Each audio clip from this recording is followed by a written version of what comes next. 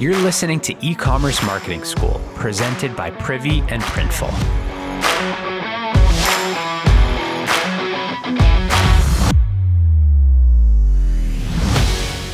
So in case you missed it, this week we're bringing back a handful of episodes from the archives for our Back to Basics email marketing series. So far this week, we've talked about the 3 types of automated emails you need, how to increase first-time purchases with a reminder email, and the magic of the post-purchase email. And today, we're talking about getting started with email segmentation. Let's go. Okay, so in the last episode, I spent the whole time preaching about the always-on, revenue-generating nature of email automation.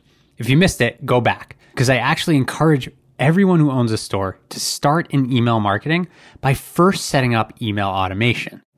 Once that's done, okay, now we can shift gears and start to think about broadcast emails, which really should be another top revenue generating channel for your store. I'll never forget when I first started in email marketing, sending broadcasts only. It's fun. I know I'm kind of a huge dork, but there was something so thrilling about working on a broadcast email. You're literally shivering before clicking send, you're pausing, you're quadruple checking everything. And then you finally send it and watch the results pour in. At first, I was just sending the same broadcast to the entire customer list. It's a fine place to start, but you can do better. There's a way to send more tailored broadcast campaigns more frequently without annoying the entire list every time. That's what we call segmentation. It's a fancy word for filtering your contact list to a smaller group of contacts that all have something in common, like people that are on your list but still have never placed an order, or people that have all purchased that red sweater, or the VIP customers that have all spent over $400 on your store. See what I mean? When you start to think about breaking down your customer list, even just a little, it really helps give you ideas for the types of messages you might want to be sending them. It'll let you get more relevant in all the content of that email, from the subject line to the body of the email, even the footer. Like in those examples I just gave.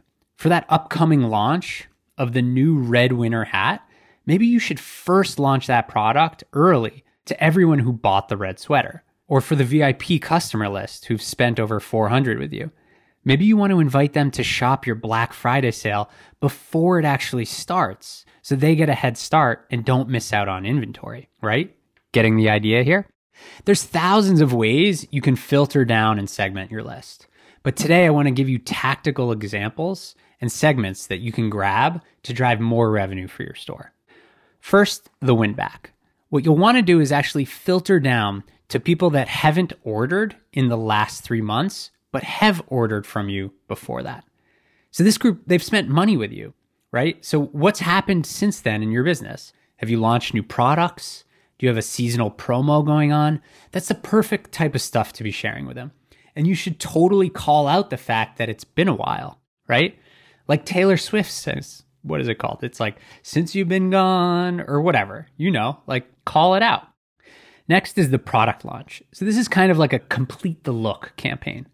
Next time you launch that product, think about what the new product would go well with based on other products that you sell.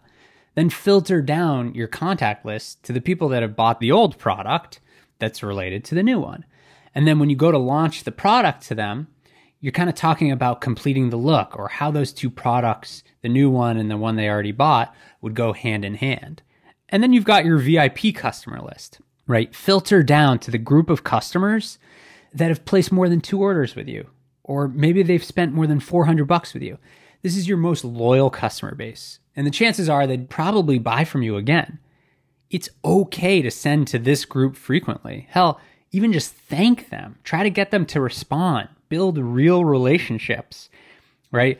Like, why not? When you're first just getting started, this is the type of stuff that actually sets you apart. So Connor on our marketing team just actually sent me a really good example from Harry's. So Harry's sent him an email because he's a longtime VIP customer. And the email said, uncover the mystery of our new mystery item.